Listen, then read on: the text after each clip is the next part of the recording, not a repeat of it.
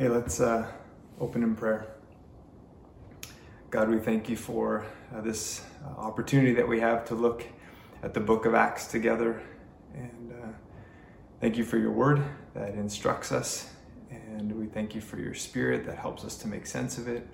And we pray that your spirit would just open our eyes and our hearts to what you have for us in this amazing book.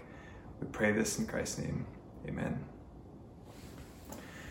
Well, I have the privilege here of beginning to open up the book of Acts to you and just give a brief overview of the book. And, you know, the Bible is a big book. It covers thousands of years of history, and Acts comes near the end. And in the Old Testament, we see God coming and working through the children of Israel. And then this amazing, miraculous thing where Jesus comes and it's God in the flesh, which is a miracle. And it's also, sometimes it's hard to take in, but we see in the Gospels, Matthew, Mark, Luke, and John, that Christ is on planet Earth with us and experiencing things just like we are experiencing. And after his death, his burial, and then his resurrection, then we have the book of Acts. And in here we have Luke, who's a doctor, Dr. Luke, who records for us all the things that happened for the early church. Luke's also the writer of one of the Gospels, the Gospel of Luke. And some people believe that those were two books together and they got separated over history, but they are the same author. But what Acts wants to capture for us is the work of God's Spirit, the work of Christ through his people. And it's very much a story about Jesus working through the lives of men and women as this new thing, the church, branches out and gets started. So how are we to make sense of this book? It's one of the biggest books in the New Testament. It's 28 chapters and it covers a lot of ground. There's a lot of different ways that we could make sense of it. John Polhill in his commentary on Romans says, man, there's a bunch of different themes that we could look at. He has 8. I'm going to bring it down to 3 for us. And what we're going to do is we're going to actually use the verse in Acts chapter 1, verse 8. I don't know if you've memorized that verse. I remember memorizing it when I was a teenager on one of my first missions trips. That was 1995. I memorized Acts chapter 1, verse 8. And in that one verse, it highlights for us 3 major themes. So as we're going through these different weeks of study, if you're kind of not sure how this is all fitting in, these are 3 pillars that you'll be able to always go back to and say, this is what Luke, through the Holy Spirit, is trying to accomplish through this book of Acts. So let me begin by reading Acts chapter 1, verse 8. It says this, "But you will receive power when the Holy Spirit has come upon you, and you will be my witnesses in Jerusalem and in all Judea and Samaria and to the end of the earth." And this is the core of the mission that we've been given as believers and given from Christ himself. And so the first thing that we see is that the power of the Spirit will come. It says, you will receive power when the Holy Spirit has come upon you. And the Holy Spirit coming upon believers is this, it's a new thing that is coming, and it's something that every believer, everyone that puts their faith in Jesus Christ is going to get. So it's different from what we see happening in the Old Testament. And the Holy Spirit is this power from God that we see working throughout the New Testament and definitely through the book of Acts. I'm not sure if you've experienced some sorts of different types of power. I like to see power definitely in like thunderstorms, in the middle of summertime. I can remember when Liz and I were living in Africa and we would see these huge thunderstorms growing and coming toward us, and usually they would come with a lot of wind, tons of rain, and also they would come with lots of lightning. And I remember one storm specifically that came, and we were literally huddled in the middle of our house because this was such a big one. The wind was blowing everywhere, lightning was cracking, and one bolt of lightning, I think it landed either on our house or really close to our house. And our daughter had this little kid's toy that was sitting on the floor, and it had an LED light in it and a little speaker for noise. That thing turned on and lit up on its own. That was power. The air was charged. Well, the Holy Spirit coming into people's lives is not pictured as a lightning bolt, but we definitely see it pictured as fire, and we definitely see it through the lives of the believers as something that is powerful. And if you're a believer, you've had some experiences probably with the Holy Spirit, either coming into your life when you're a new believer, understanding the Word of God with greater clarity, maybe seeing God work through your life through different circumstances. The Holy Spirit is active. And Martin Lloyd-Jones calls it a disturbance, and I think he means that in a good way. He says this in one of his books. He says, "Those who have received the Holy Spirit are aware of a power dealing with them and working in them. A disturbance, someone interfering in their lives. We are going along and suddenly we are arrested and pulled up, and we find ourselves different. That is the beginning, and that is what always happens when the Holy Ghost begins to work in a human being. There is a disturbance, an interruption to the normal, ordinary tenor of life." And this is what we see happening in the book of Acts. We'll see repeatedly how there is a disturbance, an interference, most of it for the good of the believers and for what God is doing in their midst. Sometimes it comes about in difficult ways or ways that they don't like, but it's the Holy Spirit working. Let me read a few verses here just to give some examples from the book of Acts. So in Acts chapter 2, verses 1 through 3, it says this: "When the day of Pentecost arrived, they were all together in one place, and suddenly there came from heaven a sound like a mighty rushing wind, and it filled the entire house where they were sitting. And divided tongues as of fire appeared to them and rested on each of them." Again, in Acts chapter 2, near the end of the chapter, it says this: "Now when they heard this, they were cut to the heart and said to Peter and the rest of the apostles, 'Brothers, what shall we do?' And Peter said to them, 'Repent and be baptized, every one of you, in the name of Jesus Christ, for the forgiveness of your sins, and you will receive the gift of the Holy Spirit.'" In chapter 10, verse 44, it says this: "While Peter was still saying these things, the Holy Spirit fell on all who heard the word." And then in Acts chapter 16, verse 6, it says, "And they went through the region of Phrygia and Galatia, having been forbidden by the Holy Spirit to speak the word in Asia." So you see there like some different examples of how the Holy Spirit is working in people's hearts, in their circumstances. He's guiding people, he's directing people. And this is what we're going to see throughout the book. So throughout this story, we see that God just kind of imprints on the reader and is imprinting on the new church that's starting, that the Holy Spirit is with them, that he's working, that he's a constant presence in the narrative. So for us, as we take it in, we'll be asking the question, hey, are we familiar with the Holy Spirit?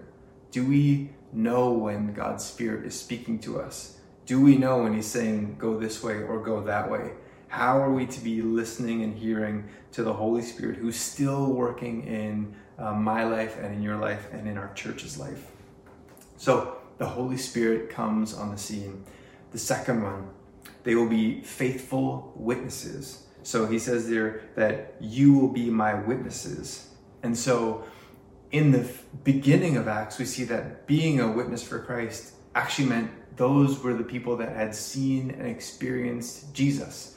So the disciples and some of his early followers had been with him and had been with him in his post-resurrection time on earth and then had seen him go up to heaven.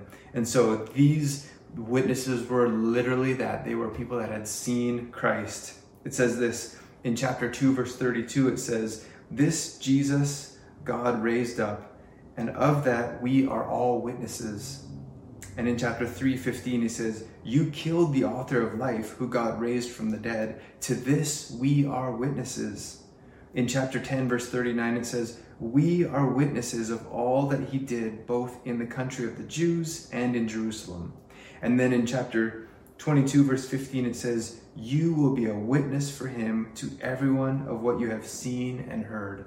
So literally the apostles that were there, and Luke, as he's taking all this in and writing it down for us, is writing down the eyewitness account of what believers have seen and heard. And so that's what Acts is. Acts is a true telling of real stories of what God did through his people, and they are also witnesses of Christ. Now that word witness, it's interesting, the word that is used, I believe it's in Greek, martis, that's the word that he's using there. That word meant witness. It's also where we get our word for martyr. And by about 125, that word had changed its meaning. So it didn't just mean a witness of something. You've seen an event and you're a witness to it. But now it began to mean someone who was willing to die for their faith. Specifically, it was used for Christians. We'll see through Acts that as the pressure of persecution rises, some of them begin to lose their life, Stephen being the first example there, and they become witnesses or martyrs following Jesus right to the death. And in the end, we don't have it recorded for us, but all the first disciples end up dying for the name of Jesus Christ. And so we get this theme throughout the book, and it's calling us as believers still today to be witnesses for Christ. Now, where we are here in Canada, Elmira, most of us won't face persecution right to the point of death. But our calling to be witnesses is still there. And Kent Hughes, in his book on the book of Acts, reminds us of what that looks like and what that calling is to be a witness. He says this: "To be a witness for Christ is to bring a message that is a marvel of simplicity. Jesus Christ is God come in the flesh. He died to pay for our sins. He was resurrected. Now he is exalted in heaven. He calls us to believe in him and so receive forgiveness of sins. This is good news. There is nothing to join, no system to climb, just a person to receive. In him, there's eternal life." So this is what we're called to as believers still today, is to be a witness, faithful witness of what Christ has done. We have not seen Christ physically. We've not seen Christ in the resurrection body, but we know and experience him still today through the Holy Spirit as believers, and now we're called to be witnesses. So the Holy Spirit has come, he's given us power. Second, we've been called to be witnesses.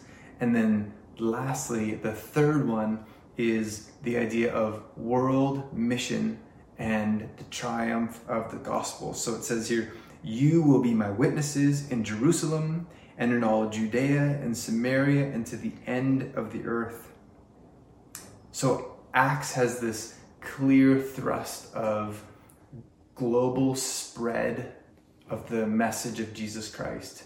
So in the Old Testament, we see this very land-centric, Jerusalem, the promised land, and very people-centric, the nation of Israel in that promised land.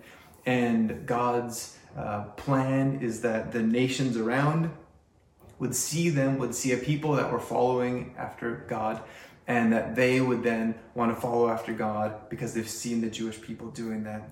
Now, as believers are spirit empowered, God is saying, now the plan is that believers will go out, and it will be believers from every tribe, tongue, and nation. It will no longer be down to just one people group. It will be everybody. And we'll see this right in the beginning of Acts, where those who get saved are from the Gentile nations, they're Romans, they're Greeks, they're all kinds of people. There's still Jews that are coming into that. But God's plan is that he will use all peoples to reach all peoples over the world. And from this we see believers going out throughout the known world, and we see the Apostle Paul going and planting churches, and that continues on and on and on. The spread just goes far and wide. And so it starts in Jerusalem, where they are in Acts chapter 1, and it spreads out right through the end of the book. And so how does that go? Well, we're kind of left with a bit of a cliffhanger. By Acts 28, we don't hear the end of most of the work that God did through even the disciples. But we do know, as we look at history, and even as we look at our situation right now here in Elmira, we know that it has spread and it has gone global, and the work is still unfinished.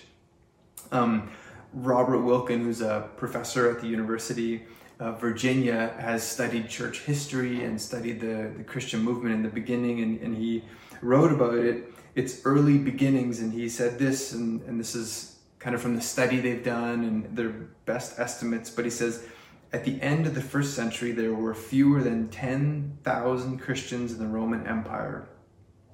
The population at that time numbered around 60 million, which meant that Christians made up 1/100th of 1%, so 0.0017.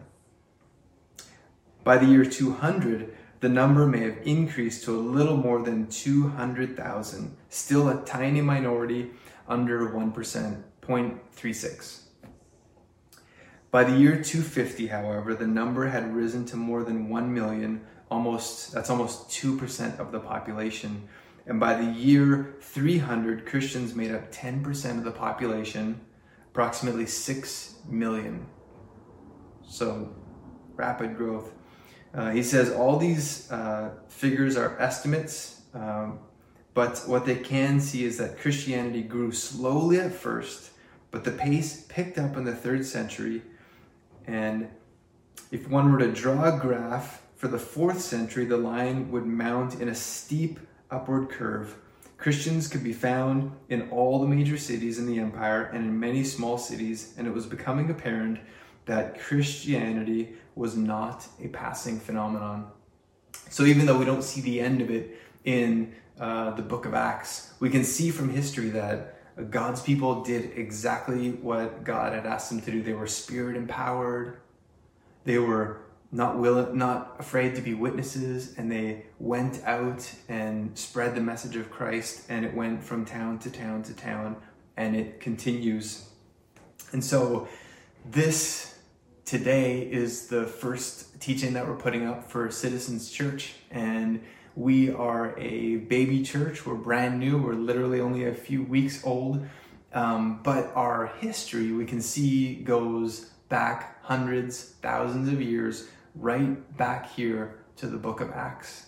And our calling is the same. We are called to be people that are empowered by the Holy Spirit. We are called to be witnesses for Christ, and we are called to be a part of God's plan of bringing the gospel to all the corners of the planet. And for our little group, our efforts are right here in Elmira and our surrounding towns, and man, we're asking the Lord that he would allow us to plant other churches and to spread further, and even to have global impact as we start thinking about what God could do through us on an international stage as well. So our calling is the same, and we want to be encouraged as we think through the book of Acts about how God could use us. And just again, like our mission, just a reminder of that, is that we want to see people come to know and be changed by Jesus. We want to do this through simple gospel-centered worship, community, and by making disciples who pursue mission in Elmira. And we trust that God will just help us to do that together as we focus on Jesus Christ. Let's pray now. God, thanks for this brief study in the book of Acts. Thanks for giving us time and even technology to do this. And we pray, God, that you would help us in the coming weeks and months to seek you and to learn from how you've worked through the church in the past so that we'll be encouraged to be used by you now in the context that we live in and the town that we are a part of. We thank you, God, for being with us. In Jesus' name, amen.